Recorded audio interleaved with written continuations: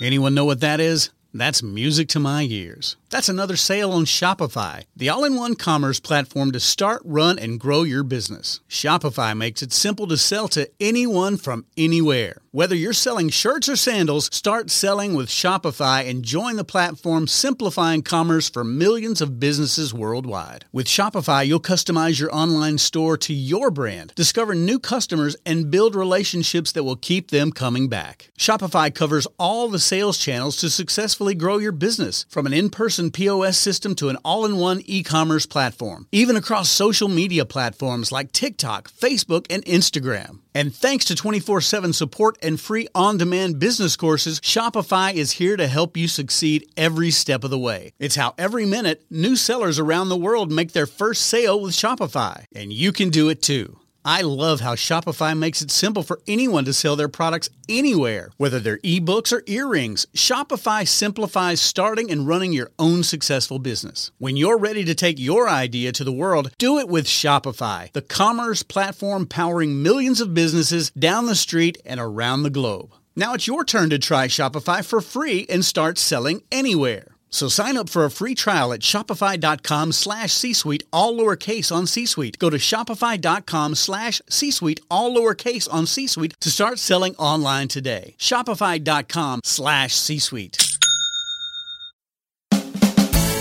You're listening to Thinking Outside the Bud, where we speak with entrepreneurs, investors, thought leaders, researchers, advocates, and policymakers who are finding new and exciting ways for cannabis to positively impact business, society, and culture.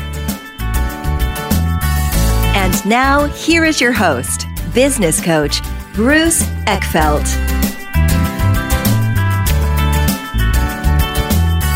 Are you a CEO looking to scale your company faster and easier? Check out Thrive Roundtable. Thrive combines a moderated peer group mastermind, expert one-on-one coaching, access to proven growth tools, and a 24/7 support community. Created by Inc. award-winning CEO and certified scaling up business coach Bruce Eckfeldt, Thrive will help you grow your business more quickly and with less drama. For details on the program, visit eckfeldt.com/thrive. That's ECKFELDT.com/thrive. Welcome, everyone. This is Thinking Outside the Bud. I'm Bruce Eckfeldt. I'm your host. And our guest today is Jeffrey Walsh.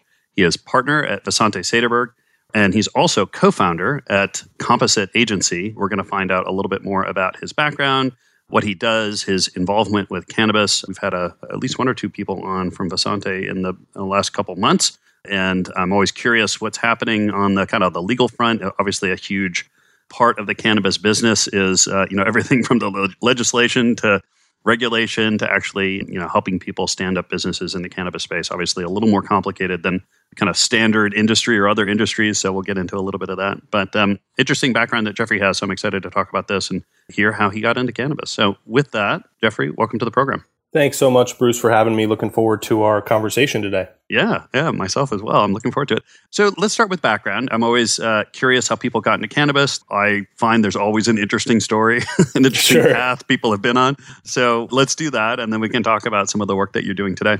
Sure. So, I moved to Los Angeles 15 years ago with the intentions of being a studio musician. Actually, got my master's in jazz saxophone from USC, was touring and recording, and eventually sort of tapped out of the studio musician route with the hopes and intentions of becoming an entertainment lawyer. Kept leaving gigs and seeing, managers and agents and lawyers leave in nicer cars and have nicer lifestyles. So I thought, look, I can do that. So headed to Pepperdine in 2010, which was actually my first exposure to the cannabis industry. My future business partner, Luke Stanton, was already working on the criminal defense side of the cannabis space in 2010, and he got me started in the space. And what's interesting is 2010 is the year that Visante Sederberg was actually formed, and so we're sitting in Malibu, trudging through 3 years of law school and looking at what they're doing. And Luke and I said to each other, hey, we want to do something similar to them, just focused in California. Yeah. So graduated in 2013 and really had to get the entertainment bug out of my system. And so I decided to take a lawyer position at William Morris Endeavor, the world's largest talent agency, in 2013, and was there for about a year and a half. I kind of always knew that I was going to go back to cannabis, and I kind of always had one foot in the cannabis space, even while I was at WME. But it was essentially, like getting my master's degree in the entertainment industry. I had a wonderful time there, worked my tail off, and focused on making relationships with cannabis-friendly talent and management while I was there.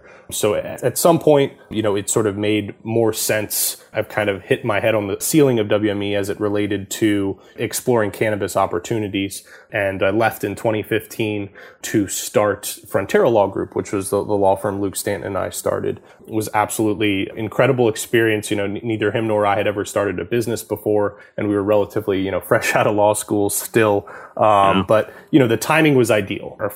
Two of our first three clients at the firm were, Ease, which is California's largest delivery platform, and MedMen. And this was when MedMen was, opening up shops in California. And so, really our first couple clients, I think, helped springboard us into relevancy as far as service providers in the space. And we're really able to cut our teeth with companies who, had a unique vision and who were also making real waves in the industry at the time. And so sort of fast forward, we were able to grow the firm significantly to a point of where we had over 300 clients under representation, all California cannabis businesses, which I believe made us at the time the largest cannabis law firm in the state of California. At around 2 years ago, we started to have some initial conversations because some of our clients began exploring other state licensed opportunities, and Frontera was strictly, California focused. We wanted to walk the walk as far as what we told our clients, which was, hey, you have to constantly be evolving, yourself and your business in the space. And also we didn't want to lose those clients to larger firms. So after a couple conversations, Vicente Sederberg was just a tremendous fit for us.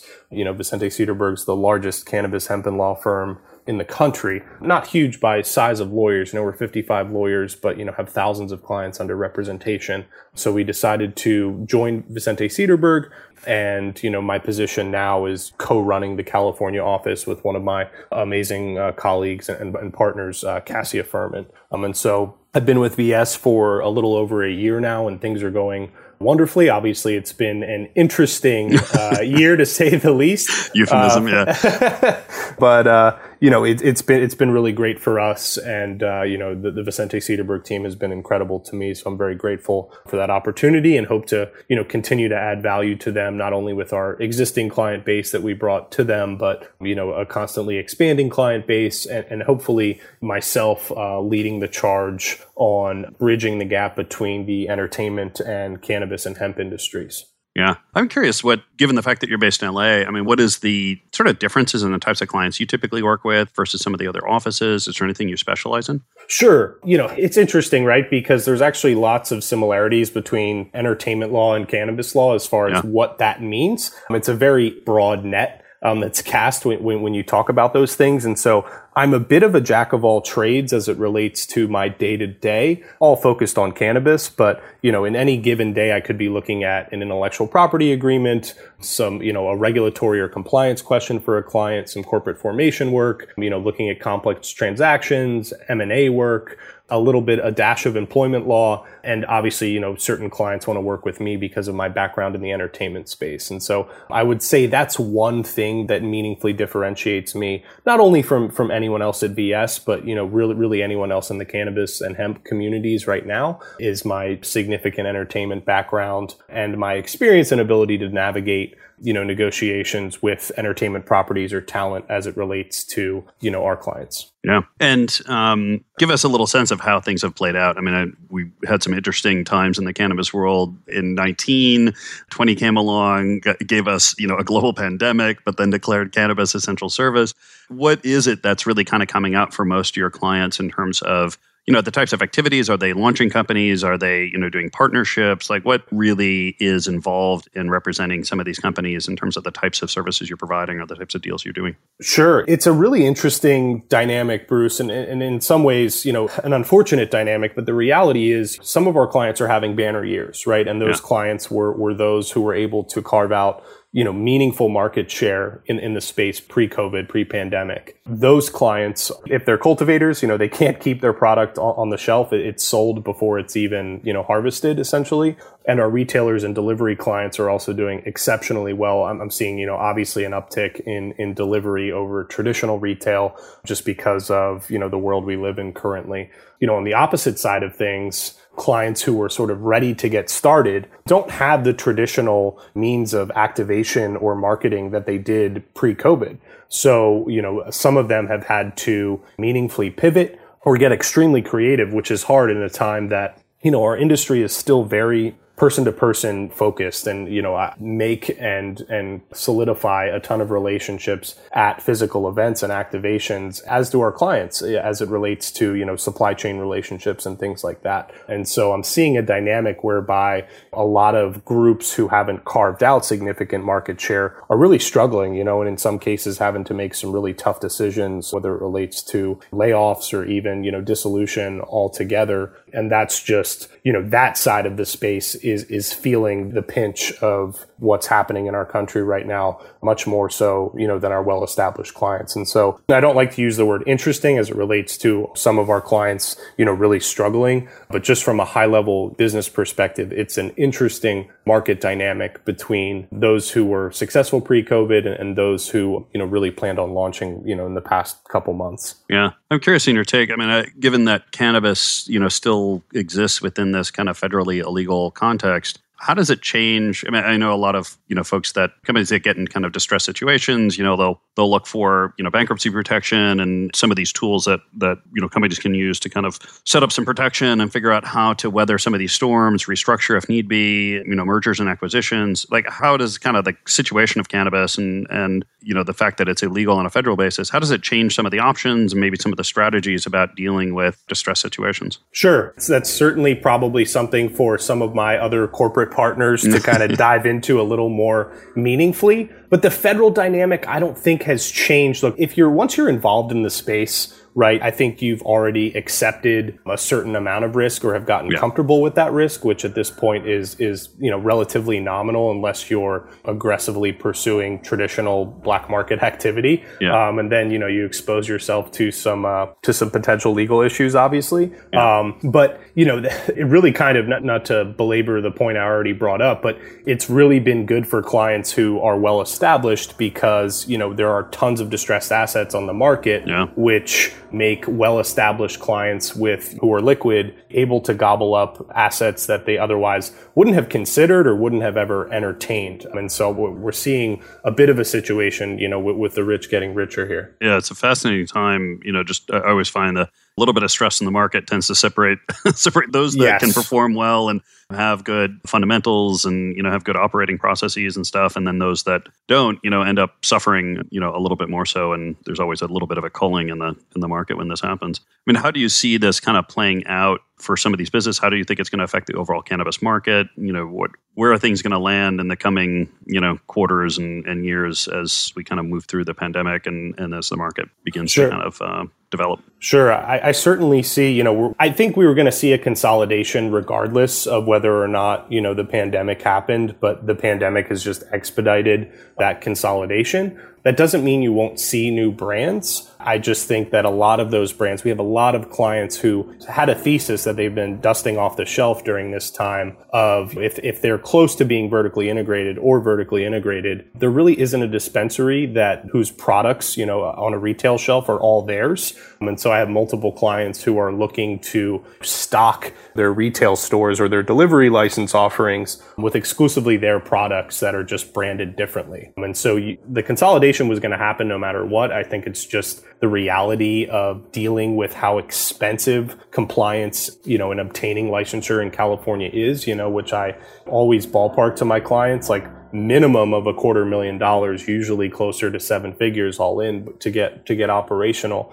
But that's something that I'm anticipating that trend to just continue to go. Yeah, I can imagine. You're mentioning the brand. I'm curious, one of the things that, I kind of watch and think is really a big part of this next generation of the cannabis market is real brand building and, moving away from, whoever can produce the highest THC flower to something that's really much more of a consumer-facing, segment-oriented, addressing kind of market needs and market desires. What has been your kind of experience and where do you see kind of brands going and how are brands being formed? I mean, I'm quite curious, given your background in entertainment, I just see such a tight coupling between, music and entertainment and cannabis. How is this linking up for you? Is it happening? Are you seeing deals being done? Yeah, I mean, music and cannabis is peanut butter and jelly, right? There's not much of a better fit between those two. During my time at Frontera, right before Prop 64 passed, we saw the writing on the wall. And as a reaction to that, I did co-found a full service creative agency called Composite, which is based in Venice.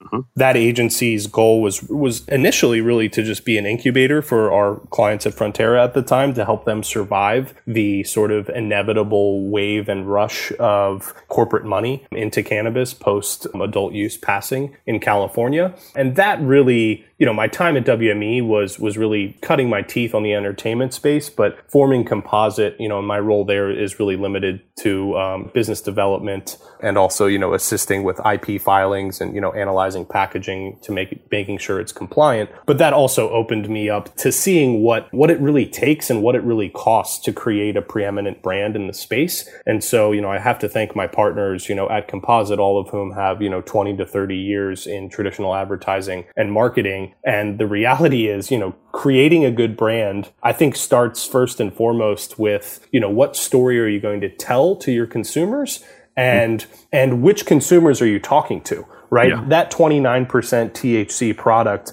might fly off the shelf in California right now, but I don't think branding is as important for a product like that because consumers of high potency cannabis are going to go and seek that product out and find that. So you don't have to worry about marketing to them as much as you need to worry about a different product, say a consumable or a topical, understanding who your market dynamic is. If you do have a brand ambassador or an entertainment property aligned, understanding who their target demographic is and really being able to craft a marketing story that speaks to them directly without coming off as, tacky or uncool, which is sort of, the death knell for any brand in any industry, but even more so in the cannabis space. Yeah.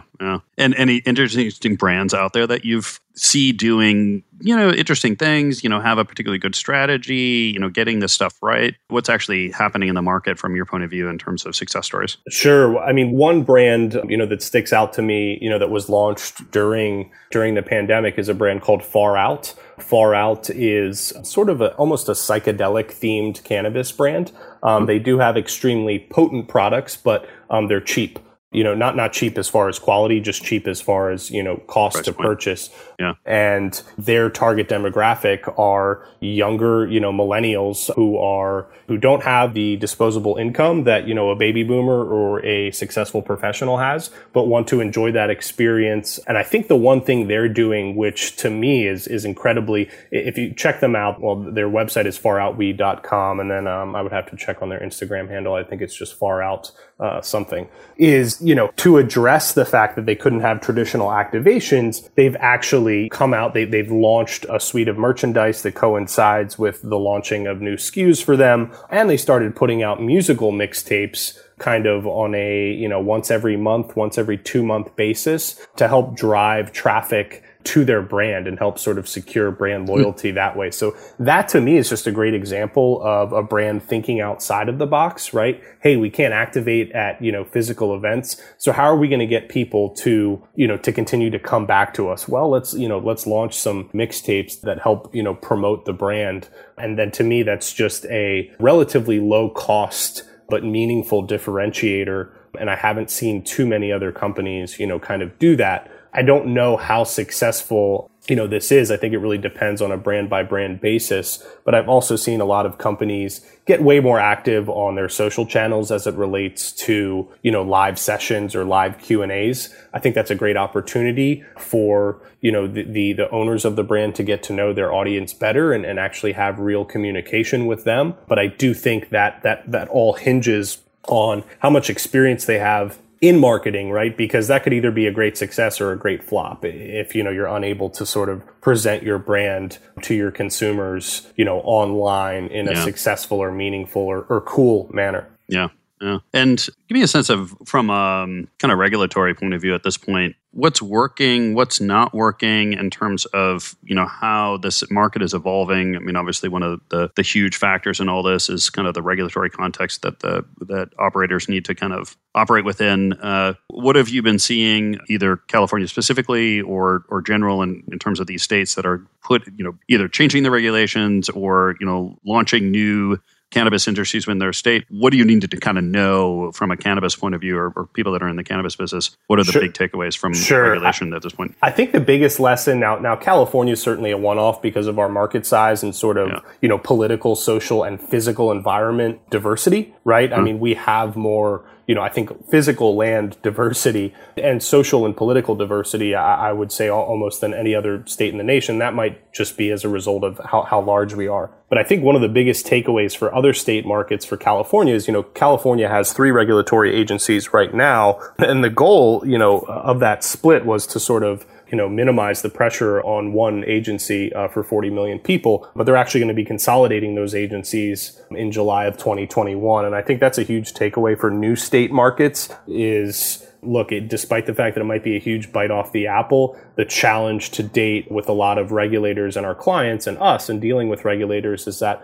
there's been challenging communication between the agencies themselves, which just leads to timelines being drastically drawn out, particularly now in sort of this new normal of sort of working from home and things like that. By comparison, legal cannabis in California is still quite young, right? We're kind of only a couple years into an experiment that's going to take decades to really solidify. But I think a lot of state markets are taking a look at what California is doing and trying to learn from those lessons as it relates to tax rates being way too high. That just incentivizes the black market to continue to thrive. Mm-hmm. Licensing being incredibly challenging, right? Everyone assumes California is this, hub of cannabis activity, and it certainly is, but, you have to separate legal from illegal cannabis activity when you talk about that. And forget the exact statistics, but I think it's something like it's 65, 66% of the cities in California still have not authorized any type of cannabis activity legally, right? And so you have this huge state, but there's minimal licensing opportunities, which means cost of, competition goes up, with limited licensure availability, which means the cost to entry is extremely high.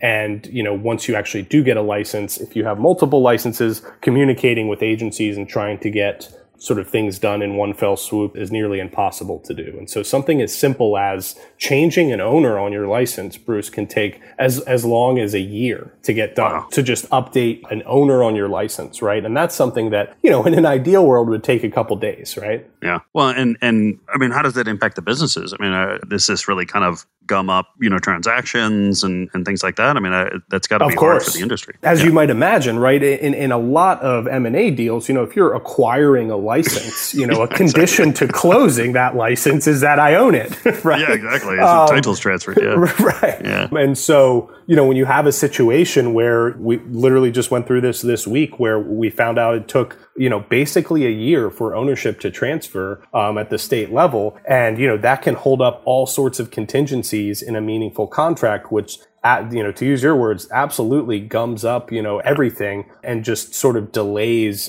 things getting done from like a legislative and social mindset, right? As far as the general acceptance of the cannabis plant and its medicinal value and recreational value, just from a tax revenue standpoint.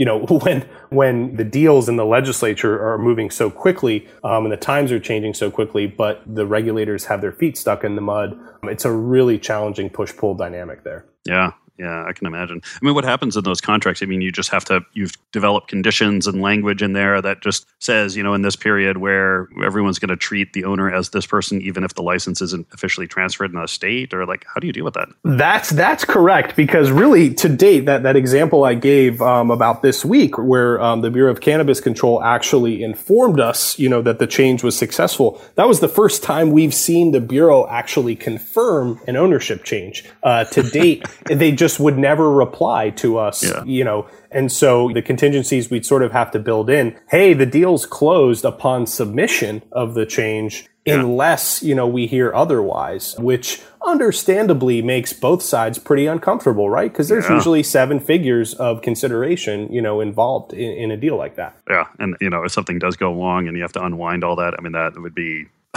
nightmare. Oh, yeah, but right. Having sold a couple of companies myself would be, sure.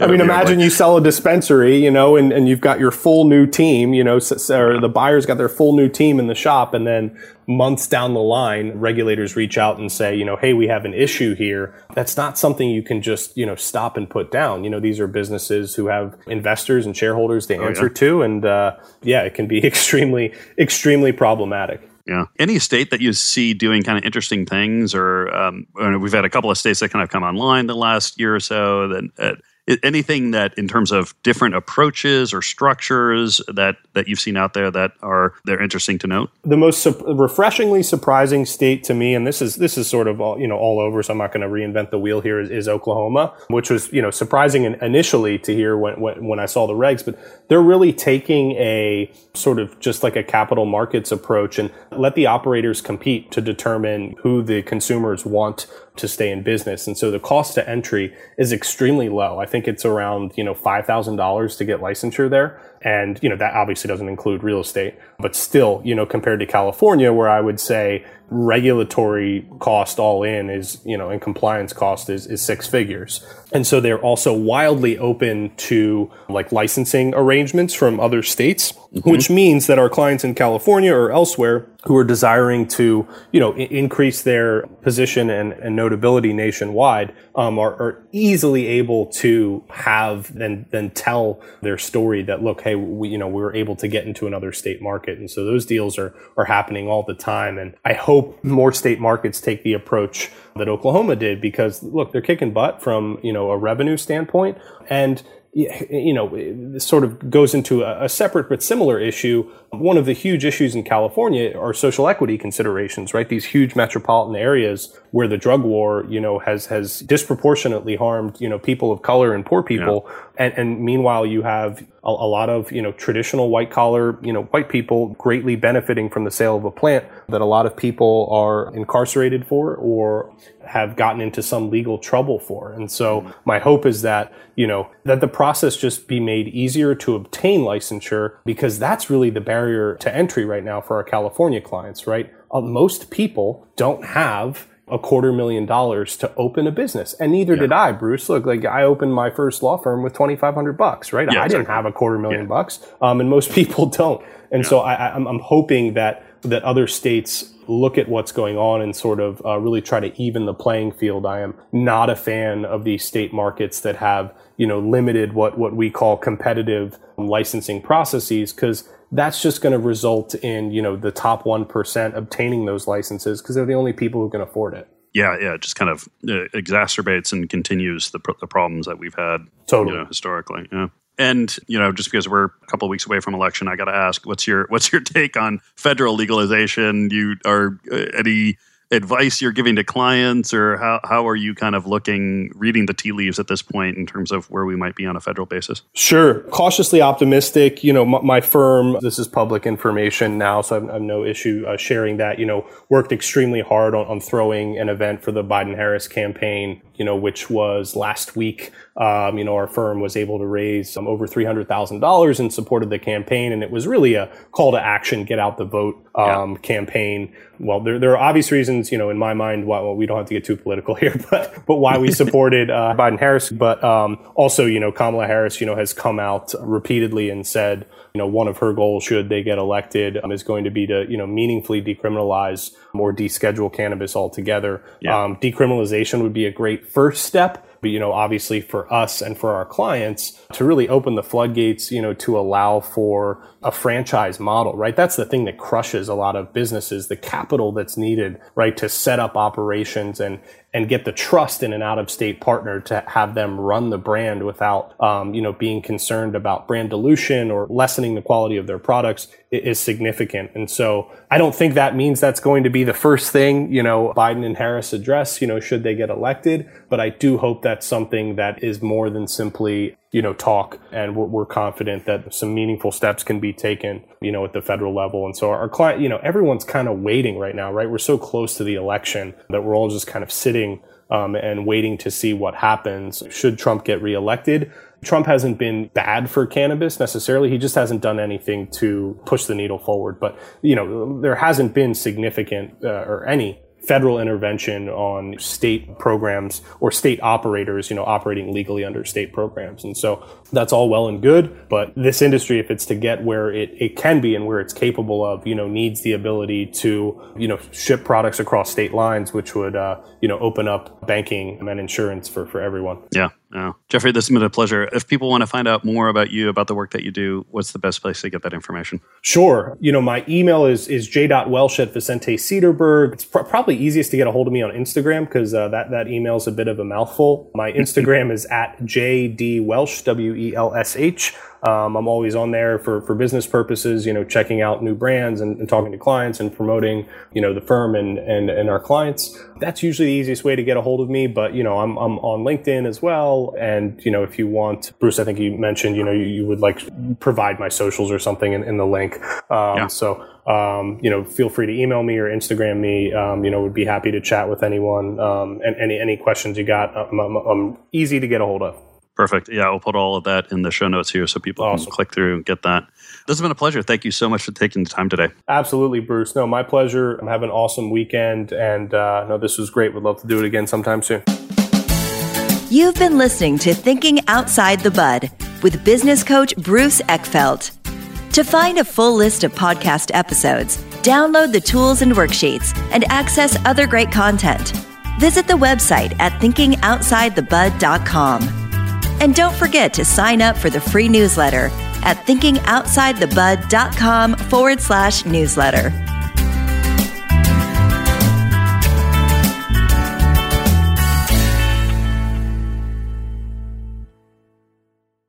This podcast is a part of the C-Suite Radio Network. For more top business podcasts, visit c-suiteradio.com.